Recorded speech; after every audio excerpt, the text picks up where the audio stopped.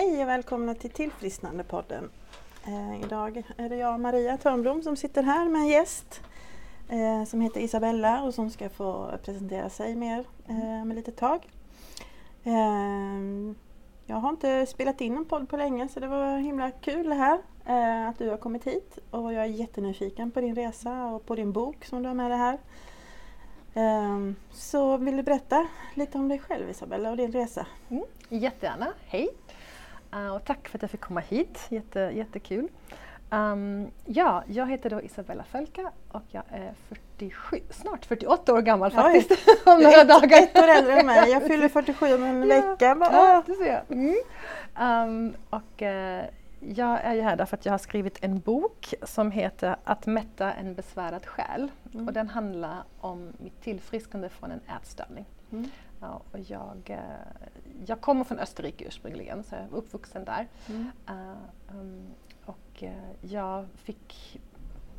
Jag har väl alltid varit det man kallar en överätare.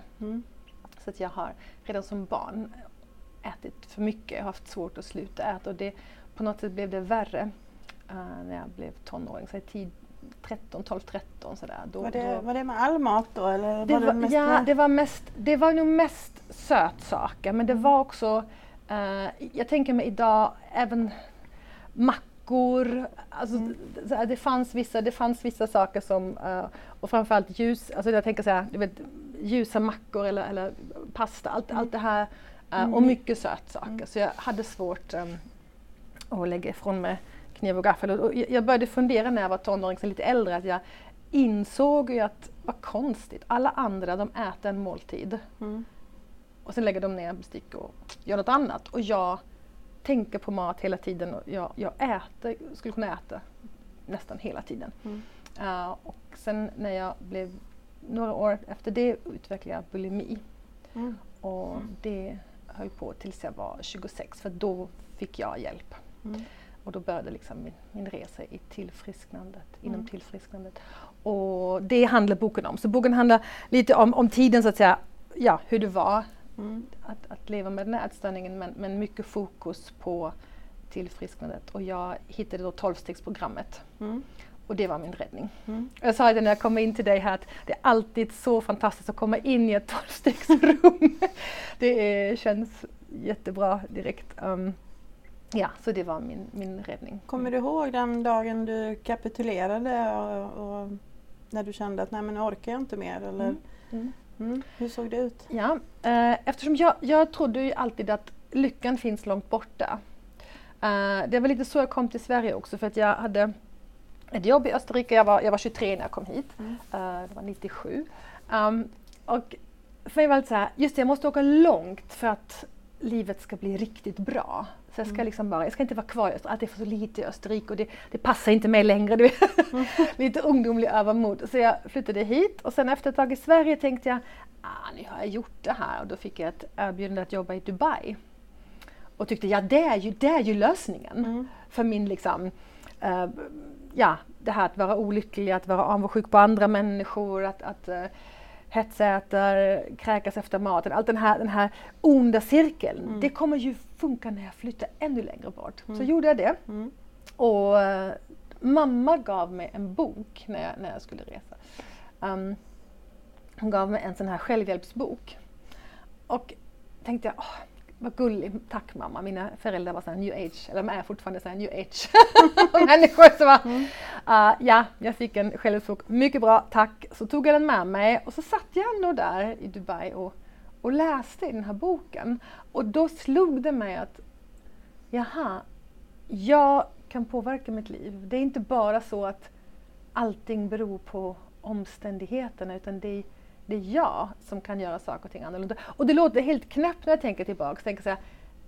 Jag var 25 år då och har liksom inte, det borde man ju ha fattat då, men på något sätt hade jag inte det. Alltså Nej, är inte det rätt så vanligt, tror jag i alla fall, i dagens samhälle, att man jagar och man vill ha det perfekta jobbet, den perfekta partnern, det perfekta, allting yttre ska vara perfekt, för då blir det perfekt här inne. Exakt, men egentligen är det ju så att vi behöver ju hitta, och ingenting finns ju som är perfekt heller, men att hitta oss själva så löser sig resten. Precis. Sen. Men Polletten är ju de måste trilla ner. Ja, exakt. Och en liten parentes apropå att jaga. Jag har ju alltid varit väldigt avundsjuk på andra människor för de här vardagliga grejer som de fick till. Att ha ett jobb som de faktiskt är kvalificerade för och som de gillar och tjänar bra och ha en partner.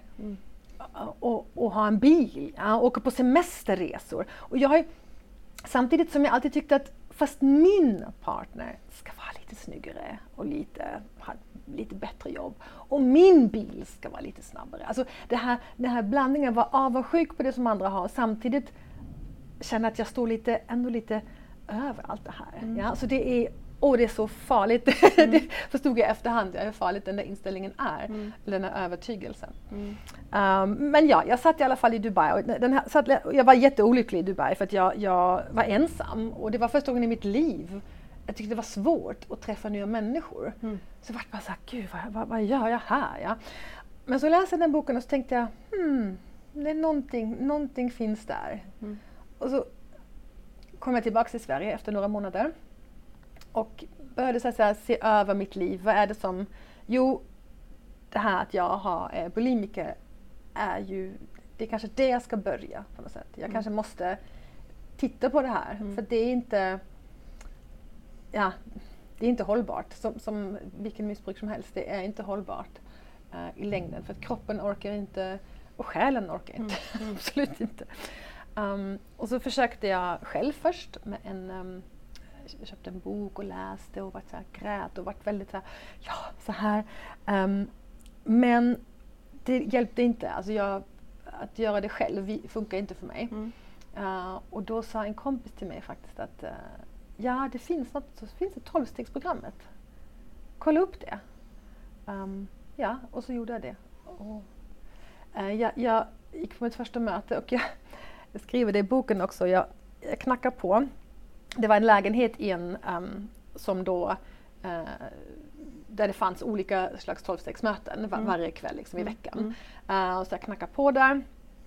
Och så öppnar en jättetrevlig tjej och sa välkommen in. Och jag började prata, så jag började dela direkt.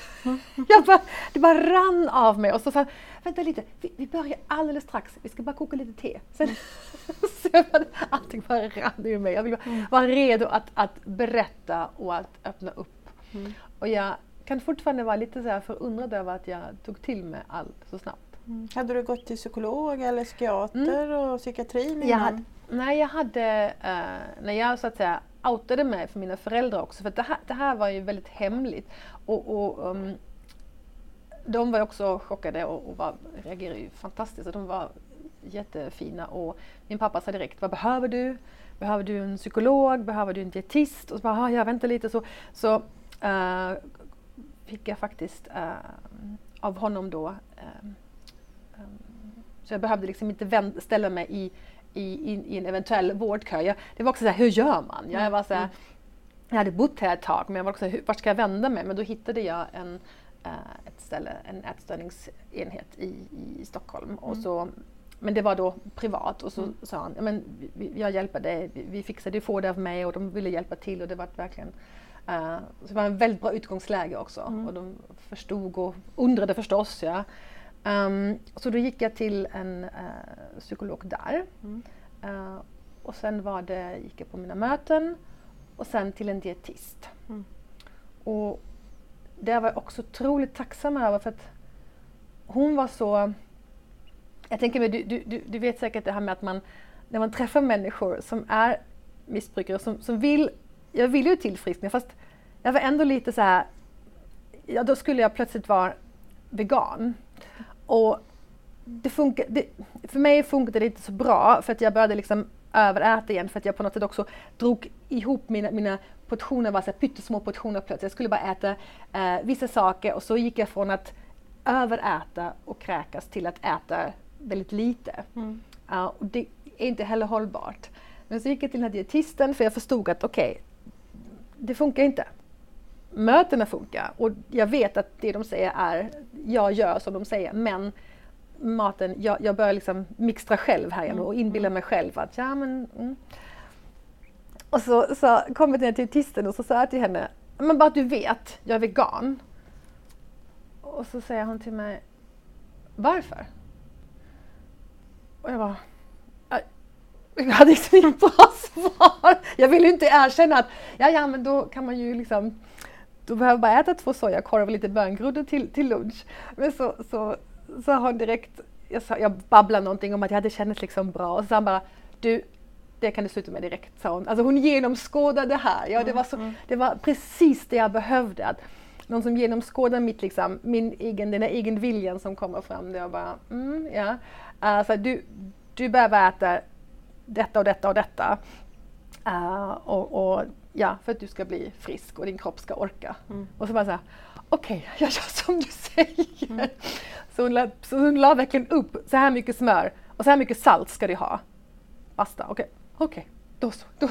Hur var det att liksom släppa kontrollen? För det är ju, jag kan ju tänka mig det här liksom med mat, för det är ju någonting, alkohol och droger, det kan man ju bara sluta med, men mat ska vi ju ändå ha i oss. Och att den här kontrollen över mängd och vad jag stoppar i mig och hur liksom var den processen då? Och nu hör jag att du liksom, nej men jag gör som hon säger. Och det var så inom 12-stegsprogrammet. Det var precis samma sak där. Det var OA, anonyma överrättare då som det heter för. Att jag fick en person som då en sponsor, som vi säger, som jag kunde vända mig till, och vi hade i början dagliga telefonsamtal och vi gjorde upp en plan. Och då var det också så här, helt ärligt, vad är det som får mig att äta mer? Ja? Och jag tänker man kan kanske jämföra det med vilka situationer blir jobbigt för en alkoholist eller en narkoman? Vilka situationer får dig att på något sätt ta till drogen? Och för mig var det både det här, vilka situationer, också vilken mat gör att jag vill bara fortsätta äta. Och då fick jag skriva upp det. Och så gjorde vi en matplan. Och ingen där var liksom läkare, utan det var mest att vi har samma erfarenhet och vi vet, ärlighet är det första jätteviktiga biten här. Vad är det jag måste låta bli en dag i taget? Och vad är det jag behöver äta nu? Så en dag i taget framöver. Och det hjälpte mig. Ja. Och sen var också så bra att den här dietisten inte tvingade mig att men du måste äta allt. Ja, du ska kunna äta gräddtårta. För det hade inte funkat då. Ja. Nej, jag ser inte hur det hade funkat för mig. Ja. Alltså jag behövde liksom låta bli vissa saker. Som just saker som jag hade överätit på. Ja. Så att för att kunna släppa den här kontrollen och bara fokusera på det min kropp faktiskt behövde. Så det var en enorm hjälp där. Också i gruppen. Ja, så tillfrisknandet, hur har det varit och dina ups and downs, för det är det ju i tillfrisknandet. Ja, det är det. Det är det som du nämnde det innan med det här titta inåt, och det var ju en av de stora stora bitarna för mig, att här finns det 3 delar. Här finns det liksom den fysiska delen, det är maten och min kropp. Den psykiska delen, mina känslor, mina tankar, och den andliga biten. Det här min själ, eller min kontakt till någonting större än jag själv. Och det var, för mig var det alltså räddningen. De här 3, att det finns 3 bitar, och jag vet att jag behöver ta hand om alla 3. Och just det här att hitta någon slags en idé om att jag är en andlig varelse, och det betyder att jag styr inte världen. Och det låter så himla absurt, men det var så jag levde, att om inte jag fixar, då blir det inte gjort.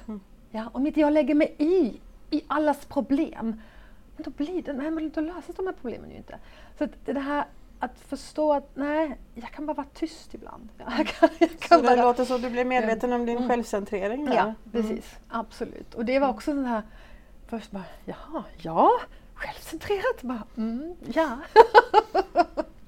Så det var också den här lättnaden att vända sig inåt och att vända sig till något större utanför mig själv, och ha den här förstå, det här är andlighet och det måste finnas i mitt liv. Och det är också, det är ju ett fantastiskt verktyg. Så hur definierar du din andlighet? Jag har gjort det ganska enkelt för mig. Jag har liksom rent praktiskt. Jag har alltid tyckt om att gå i kyrkan som barn. Mycket för att jag tyckte om att spela teater. Och så tänker jag så här, som präst, det är som på teater. Alla måste vara tyst och jag får prata hur länge som helst. Ja, nu är jag lärare. Det är lite samma sak kanske. Att man alla andra måste lyssna på mig. Ja. Men jag har haft, återigen, jag tycker det är så fascinerande att jag har haft så lätt att ta till med den här andliga biten. Och det sägs ju i vår litteratur i 12-stegsprogrammet att det behöver inte vara någon särskild religion, det behöver inte vara Gud, alltså hitta något som passar dig. Men för mig var det ganska enkelt, tänkte jag, men jag är ju redan protestant. Ja, vi kör på det. Ja. Sen kallar jag mig för ett religiöst kameleont för att jag älskar religiösa föremål och är väldigt förtjust i själva liksom, att lära mig om religioner och samla på mig lite häftiga religiösa föremål. Men jag tänker, för det var för mig liksom den, ja men då är det Gud och då är det, jag är ju protestant. Varför ska inte jag bara köra vidare på det liksom? Så det var... Gjorde det enkelt där. Ja, nej, precis. Men återigen, den här principen att vara medveten om att det finns något som är större än jag. Och det behöver inte vara någon särskild religion. Men att för det är den här trösten som vi vill åt. Delvis i alla fall. Att det finns en tröst i att kunna bara andas ut och meditera eller be, vad man än gör. Att, det är så mycket tröst. Jag tror att det är det som vi kanske också jagar efter, vi människor. Det vi hittar så svårt, den här, som en tillåtelse att bara slappna av. Ja. Mitt sätt att slappna av var att hetsäta kopiösa mängder mat. Och sen spyr upp allting. Och sen tvätta händerna, skölja munnen, fixa en kopp te och sätta mig. Och det var liksom, då kände jag att jag kunde slappna av och släppa tyglarna som styrde världen, håller på att säga. Men det var lite det som... men det är inte hållbart. Det är inte att slappna av på riktigt. Så att det här att andas ut och förstå att vi bär inte alla världens problem på våra axlar heller. Så att Så berätta om boken. Hur kom den till? Ja, jag är en liten... vi kom på att jag är en liten stake nästan. Min gode vän Nina Berg har skrivit sin bok. Hon har ju varit här precis. Om sin resa i alkoholismen. Och vi har jobbat tillsammans i många år och blivit goda vänner. Och så tänkte jag, hon skrev en bok. Wow, tänkte jag. Det är ju häftigt. Någon som jag känner väl skriver en bok. Det är fantastiskt. Det kanske... Kan det vara min tur någon gång? Ja, jag tänker alltid så här, när någon gör något häftigt, tänker jag, nu finns det redan i min omloppsbana. Och sen utvecklade Nina en skrivkurs. Skrev din bok på 6 månader. Och när jag såg annonsen till den här skrivkursen så var det så här, yes, det var mitt tecken. Så 10 sekunder senare var jag anmäld.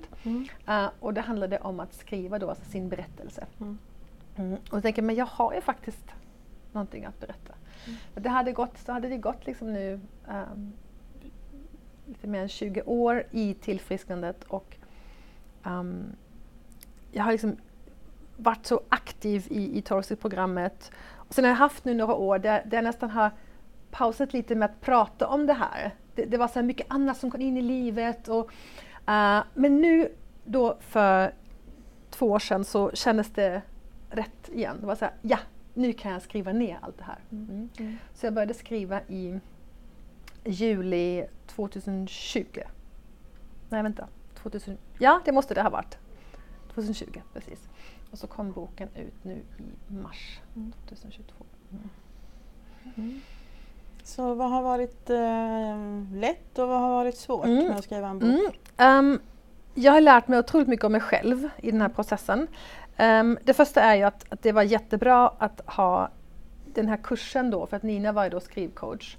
Och det var väldigt viktigt. Att, återigen, jag behöver lite grann det här med accountability. Jag behöver antingen göra det tillsammans med någon, alltså inte så att någon behöver sitta bredvid mig, det är inte det, men att man har någon som man kan checka in och man kan säga okej, så här mycket tänker jag göra, så här tänker jag göra. Har du gjort det? Ja, kan man pricka av lite så. När det gäller saker jag gör för mig själv bara. Ja. Jag är en väldigt, vad ska man säga, arbetstrogen anställd, men när det kommer till saker som bara är för mig så kan det bli lite, ja, jag tänker att många känner igen sig i det här, ja, att man har lätt att utföra, när andra förväntar sig någonting så blir det lättare. Ja. När jag ska börja det för mig själv, då drar jag ut på tiden.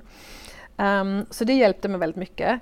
Och sen var det också att gå tillbaks till det här, den här tiden. Och det blev en del tårar. Jag tänker jag gjorde så här mot mig själv. Fascinerande och ganska ledsamt. Så att det blev en del tårar. Sen var det också det här, hur vill jag berätta det här? Jag vill inte grotta ner mig i misären, men samtidigt måste man ju berätta. Alltså, jag vill ju att människor kan känna igen sig och alltså på olika plan, det är inte alla som har en svår ätstörning, men bara det här faktum att att vara lite besatt av maten är också jobbigt. Ja. Att jämt fundera, kan jag äta det här, hur många kalorier det här, och jag borde inte, ska jag träna lite mer sen, alltså det är också det upptar ju också vår tid och vår energi. Så jag vill att folk känner igen sig, men också att det ska finnas kärlek och lite humor här. För det är nog så jag är, jag vill gärna underhålla, så den här boken ska också vara underhållande. Så det var nog de tankarna jag hade med att berätta hur det var, men huvudfokus är hur det gick till, och de här tillfrisknandets 3 delar då, den fysiska biten när det handlar mycket om maten där, och det måste man ju ta först. Det är som, för en alkoholist samma sak, först måste plocka bort alkoholen och lägga in liksom saker som kan ersätta det, men bort med alkoholen först. Och så var det med maten också, alltså titta ärligt, vad är det som funkar, vad är det som inte funkar. Och sen, relationer. Det var intressant, och det skulle kunna bli en hel bok. Jag har ju alltid i tillfriskandet, när folk börjar dela på möten om sina relationer, var jag alltid lite så här obekväm, för jag ville liksom inte kännas vid det på något sätt. Jag vet att jag ibland bara såhär, men gud, jag orkar inte prata om det här, jag orkar inte lyssna. Och jag förstod ju att det är något i mig som triggas här, jag fattade ju det. Så det var en jätteintressant bit att tillfriskna också i relationer. Men där är vi ju också väldigt maktlösa. Och det är ju svårt när vi kommer ur vår självcentrering att se att vi är så maktlösa inför andra människor också. I alla fall bland det tuffaste i mitt tillfrisknande liksom, som jag får jobba med, det är maktlösheten inför andra. Helt klart, jag känner igen mig i detta, helt klart. Och att det här acceptera alltså andra människor som de är. Inte vilja göra om. Alltså göra om dem, och så jag tänkte så här, jag förstod efter några år, tänkte jag, det här är din livsuppgift, att älska andra människor precis som de är. Och inte rycka det minsta i deras liksom, vilja göra om dem, inte ens ett litet bit, utan nej, att bara ta dem som de är. Det är inte så helt dramatiskt. Det är nog det som du behöver göra. För du har en särbo, sa du, i Småland. Så hur praktiserar du tillfrisknandet i den relationen? Utan att behöva bli för privat. Och det är ju jätteintressant, för att vi är ganska olika. Han är den pragmatiska, och där får man ju också, han skulle aldrig tillåta att jag ville ändra honom, så där var jag också från början. Nej, men det går inte. Han är nog mycket mer envis än vad jag är kanske också. Sen är han nu också, han är ganska mycket av en ensamvarg, och så nu kommer jag liksom. Men det funkar, men där fick jag också, vi fick väl både så här se att så här kan det vara, att där är det ju, han är bonde, Och då jobbet går ju först. Ja? För så har det alltid varit för honom. Han är också lite äldre än vad jag är. Så det har alltid varit så. Och jobbet måste fixas först. Gården måste fixas först. Och det förstod jag att men det är så. Det finns liksom inget. Det är också hans levebröd. Det är hans liv. Alltså det han skapat. Så så är det. Så det måste få ta mycket plats. Så där fanns ju verkligen en del. Eller att vi tänker lite annat. Också det här med pengar. Ja, att han är mycket mer försiktig med pengar. Och jag är också försiktig med pengar. Men du vet, alltså man tänker sig, men vi kan väl köpa. Ja, vi kan väl köpa någonting. Och han skulle då tänka först, men kan man undvika lägga pengar på detta? Ja? Alltså, det här fick ju verkligen också mötas. Och jag tänker vi har lärt oss av varandra. Ja? Så att jag tänker det kan vara bra att vara olika i en relation. Ja, absolut, ja. Vem vill vara ihop med sig själv? Nej, liksom? exakt. Precis, ja. Jag tänker på, du berättade här om OA, det finns ju en 12-stegsgemenskap till som heter FAA. Kan du berätta lite om skillnaderna där mellan Food Addicts Anonymous och Overeaters för de som är nyfikna? Ja. För jag förmodar att du har varit på båda. Faktiskt inte. Men du har säkert hört då? Ja, det har jag. Jag har hört. Och det är skillnader. Vet du vad, jag vågar faktiskt inte riktigt uttala mig för att då blir det kanske fel. Men det finns FA och OA, precis. Ja. Och sen, det är väl dessa två de stora som... för att om jag båda följer liksom 12-stegsprinciperna. Men så finns det skillnader. Och jag tror att skillnader är i huruvida man rekommenderar matplaner. Hur man liksom hanterar just det här med maten. Det tror jag är den skillnaden där. Att FA har kanske lite ska man säga striktare matplaner. Eller en annan, man hanterar det här med matplaner annorlunda. För det har varit ofta en stor fråga också i OA. Det här med ska man rekommendera färdiga matplaner eller ska alla medlemmar så att säga, ska man hjälpas åt och göra det själv? Ja? För att vissa kanske upplever om jag talar om för dig, ät så här. Då kanske den personen tänker sig, fast det här är väl inte en bantningsklubb eller? Ja? Eller en dietklubb. Och det är det inte, men för att undvika att det uppfattas så har man liksom i OA alltid sagt att vi rekommenderar inte ett särskilt sätt att äta, men du måste liksom hitta det som passar dig och ta hjälp. Ja, ta hjälp för att komma fram till det. Och vad jag har förstått så är det väl mycket stora boken, alltså stora boken som ni även läser. För ni har ingen egen litteratur, eller? Jo, det har vi. Det finns OA-litteratur, men just stora boken är alltid, den finns också alltid med. Ja. Det är liksom en klassiker. Ja, precis, den är jätteviktigt för OA också. Men det finns en hel del. Det blir också mer och mer. När jag började vi också översätta engelsk litteratur som inte fanns på svenska ännu. Så att det har ju hänt jättemycket. Och jag tänker det är ju alltså det här med mat och socker och att det blir ett större och större problem kan jag tänka mig i samhället. Och det är ju även många som går på NA och GA att vi gärna byter utlopp. Och där kan ju maten också bli ett problem. Likaväl som många, vi har ju många patienter som har gjort en gastric bypass till exempel och så fastnar de med alkoholen istället. För du stryper ett utlopp och då får man ta till någonting annat. Precis, det är jättevanligt. Ja, tvärtom har jag upplevt att människor som tillfrisknar från alkoholen då har jag mött då i OA liksom, för att då blir det maten istället. Så att det är lätt precis, man hittar något annat som tillfredsställer samma behov eller som kickar belönings. Ja, och när vi då inte hittar andligheten och hittar det här och tillfrisknandet så tar vi ju någonting annat som fyller det här hålet. Precis. Och det är ju starkt. Jag tänker mig att jag som alkohol och som för mig var det mycket liksom vissa födoämnen men också det var mängd och det var socker. Ja, också, alltså, absolut. För jag tänker mig jag ofta skriver det i boken, jag köpte alltid en glass. Inte för att det var den godaste. Jag tyckte inte om valnötsglass egentligen, men det var den största som man kunde köpa i Pressbyrån. Men då var det den jag köpte för den var den största. Så bara, men det är ju lite tragiskt i sig. Men ja, så det är ju starkt hur vi liksom påverkas av detta. Så om det är någon som lyssnar nu som känner att nej, men jag vill ta tag i min, som kanske har bulimi eller någon annan ätstörning.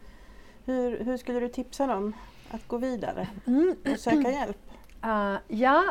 Sök hjälp och hitta framför allt en gemenskap. Hitta människor som har gått igenom det som du går igenom och som där du kan känna igen dig i berättelserna och som kan stötta dig. Det är mitt första. Och sen absolut, söka hjälp inom vården och hitta en psykolog, en dietist, men hitta en gemenskap. Det tror jag det är oslagbart. Så och där kan man ju, för mig var 12-stegsprogrammet verkligen räddningen. För att det liksom dela upp tillfrisknandet, eller dela upp, men de här olika bitarna finns med, det fysiska, det psykiska och det andliga. Så hitta en gemenskap. Också förstå, alltså förlika det med tanken att du kan påverka ditt liv. Du är inte en hopplös fall. Ja? Och det går att tillfriskna. Det är jätteviktigt. Att det är så många som har tillfrisknat. Och det går att tillfriskna. Det är inte kört. Och det spelar inte någon roll hur gammal du är. Det är aldrig kört. Jag trodde, så i början tänkte jag, tänk om jag hade hittat det här när jag var 18 redan. Nu är jag 26. Det betyder ingenting. Ja? Jag var inte mogen med 18. Med 18 hade inte jag fattat det här. Så att det här, du hittar din väg när du liksom, när du öppnar upp. Och det krävs egentligen bara att vara lite lyhörd. Ja? Så hitta en gemenskap, vet att det går att tillfriskna och gör jobbet. Som klyscha, men gör jobbet. Ja?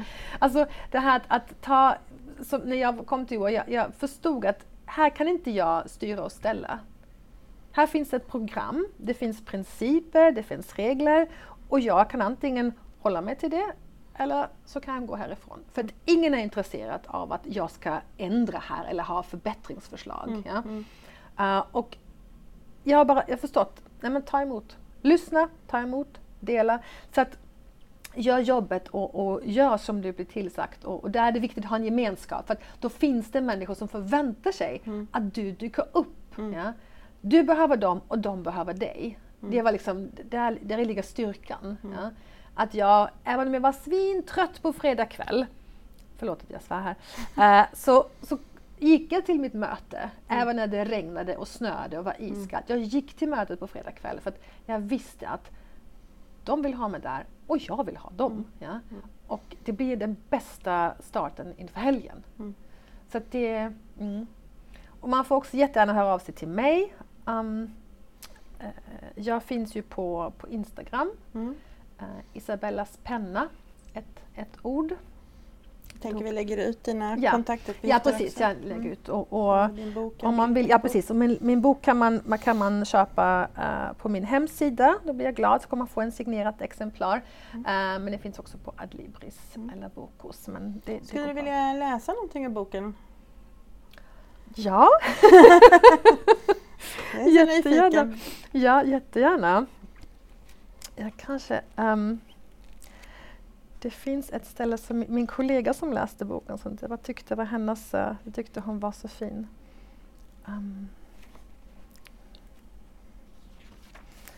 En del från tillfrisknandet. Här kanske.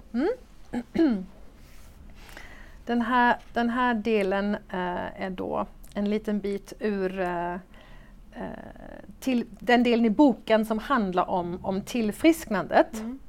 Och då är vi fortfarande på det psykiska tillfrisknandet.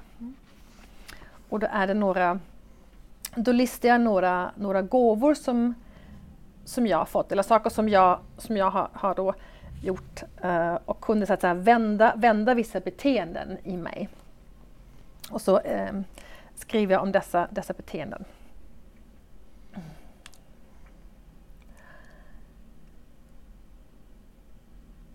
Mitt inbillade utanförskap var just detta. Inbillat. Jag fyllde mina dagböcker med mina nya insikter och övade mig på mitt nya jag. Jag sa det ja när jag menade det och inte för att göra någon annan glad. Jag tackade nej när jag menade det. Istället för att svara "jag visst gärna", sade jag ska fundera på det och återkomma. Om jag kände för att avvika från en fest tidigare än de flesta, gjorde jag det helt enkelt. Jag bet mig i tungan när jag ville lägga mig i andras personliga angelägenheter för att lösa deras problem. Jag började använda frasen "det kan jag faktiskt inte svara på just nu" lite oftare, istället för att febrilt försöka tillfredsställa andra människor med snabba svar. 2 gånger av 3 lyckades jag motstå impulsen att försöka lösa andras problem innan de ens förstod att de hade ett. Med hjälp av dessa övningar ändrade jag sättet jag tänkte om mig själv och pratade om mig själv. Dessutom signalerade jag att jag var redo att värdesätta mina behov. Det finns en enorm kraft i det sätt vi tänker och pratar om oss själva. Och så småningom började jag kunna ta till mig att mina tankar och ord bestämde hur stark känslan att jag hade makten i mitt liv var. Den känslan, eller jag vill nästan kalla det en övertygelse, var en förutsättning för den grundläggande förändring jag stod inför. Förändringen måste börja inifrån. De yttre omständigheterna har enbart funktionen att tränga in mig i ett hörn tills jag fattar vinkeln. Kraften att påverka mitt liv hade funnits inom mig hela tiden. Tack. Tack. Ja, det här med behov och gränser är ju ett kapitel för sig. Ja, det var stort. Hitta sina, ska jag hitta mina behov? Vad är det? Jag vet inte, eller som jag har förstått att du också gärna lever genom andra människor och har haft svårt att se inåt. Ja, vad vill jag? Vem är jag? Vad tycker jag om?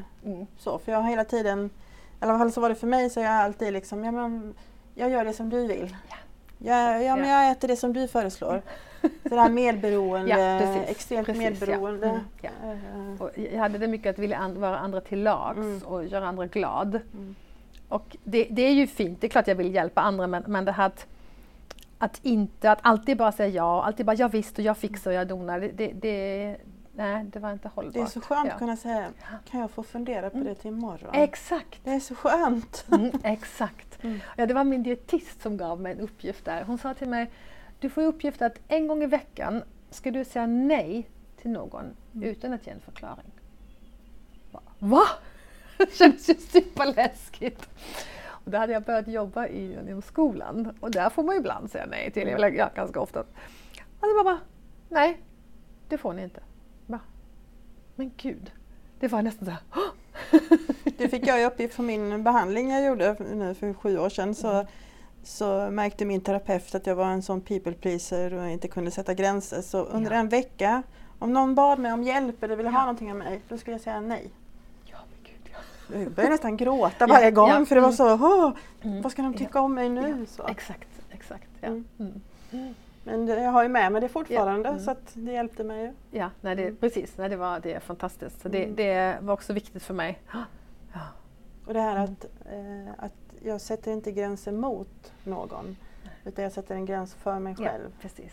Den är också svår den poletten är svår att trilla ner. För det känns som att jag är elak mot någon. Precis. Jag är ju faktiskt snäll mot mig själv. Precis. Men vilken befrielse sen när det funkar. Och när det på något sätt.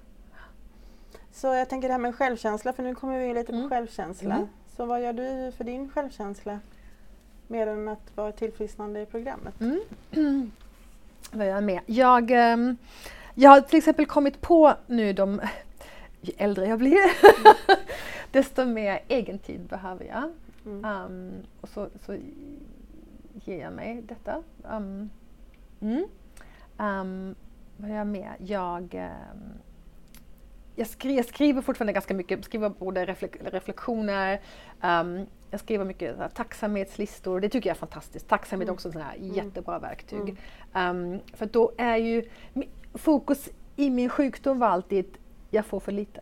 Det räcker inte till mig. En liten parentes, något roligt. Det kan jag fortfarande när jag är hemma hos folk och ska äta med andra. Min första tanke är alltid, det här räcker aldrig. Det här räcker aldrig till oss. Jösses, hur ska vi bli mätta? Och jag skrattar ju idag åt detta för att det räcker alltid. Jag har aldrig behövt gå hungrig i hela mitt liv. Det är så, men det sitter i helt vansinnigt. Men tacksamhetssyster, för att då är fokus på gud vad mycket fantastiskt det finns i mitt liv. Ja, det finns människor som älskar mig, som hjälper mig. Människor som jag kan älska.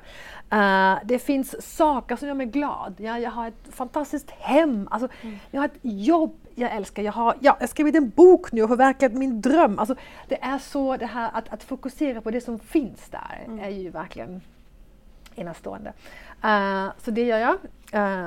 Tacksam. Och jag följa min impuls. Jag fortsätter att skriva. Och har också börjat nu läsa andras manus.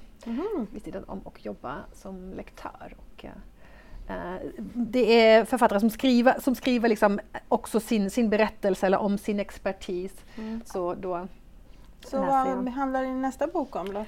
Just nu har jag en paus på självhjälpsfronten. Nu skriver jag på en romance-berättelse. Oj. Men jag tänker mig sen, jag vill ändå komma tillbaka till det här och faktiskt skriva då en del 2 och kanske skriva om det här med relationer, att tillfriskna relationer. Det hade varit spännande. Men just nu kände jag så, jag vill skriva en romance-berättelse.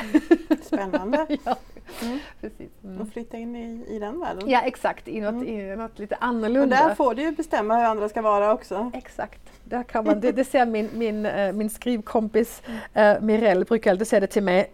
Isabella, författaren är ju Gud. Du bestämmer. Så jag bara, yes, det är bra. Ja, så att det gör jag.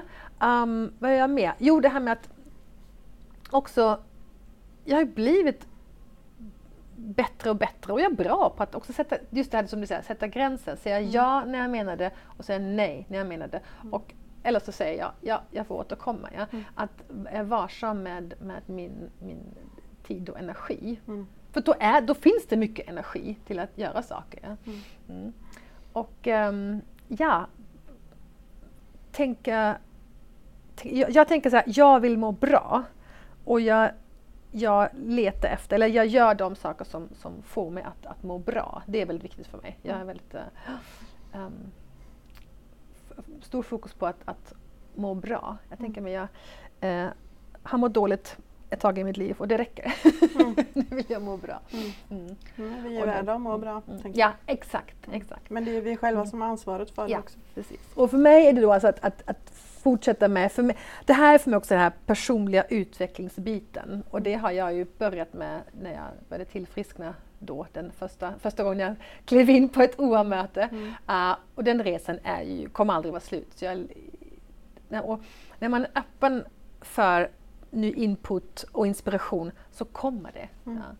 Så att det är både att läsa spännande böcker som hjälper en vidare eller hitta föreläsningar, vad det nu är. Ja, att gräva djupare i det inre.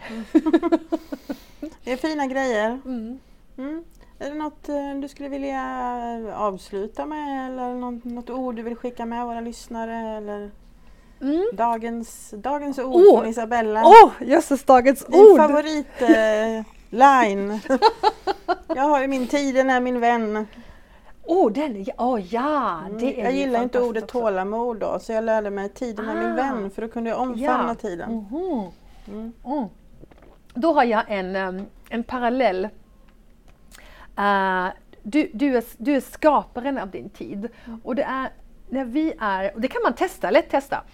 När du är medveten, när du gör någonting och du är mindful, jag vet, det ordet är också uttjatat, men bear with me. När du är i det momentet just nu, då finns det så mycket Och det här funkar. Så det har jag lärt mig, det här konceptet av jag skapar min tid. Så när jag väljer att, när jag borstar tänderna och väljer att titta i spegeln och tänka, vad snygg du är och vad gott det känns så, och borsta tänderna här, och det smakar ju fint den här tandkrämen, ja. Då är det liksom som om tiden står stilla och jag behöver aldrig stressa. Men om jag står och borstar tänderna och redan tänker, hur ska det här bli idag på jobbet? Just då, den har jag mejlat och den ska säkert vilja få svar och det måste jag göra. Då går tiden alldeles för fort.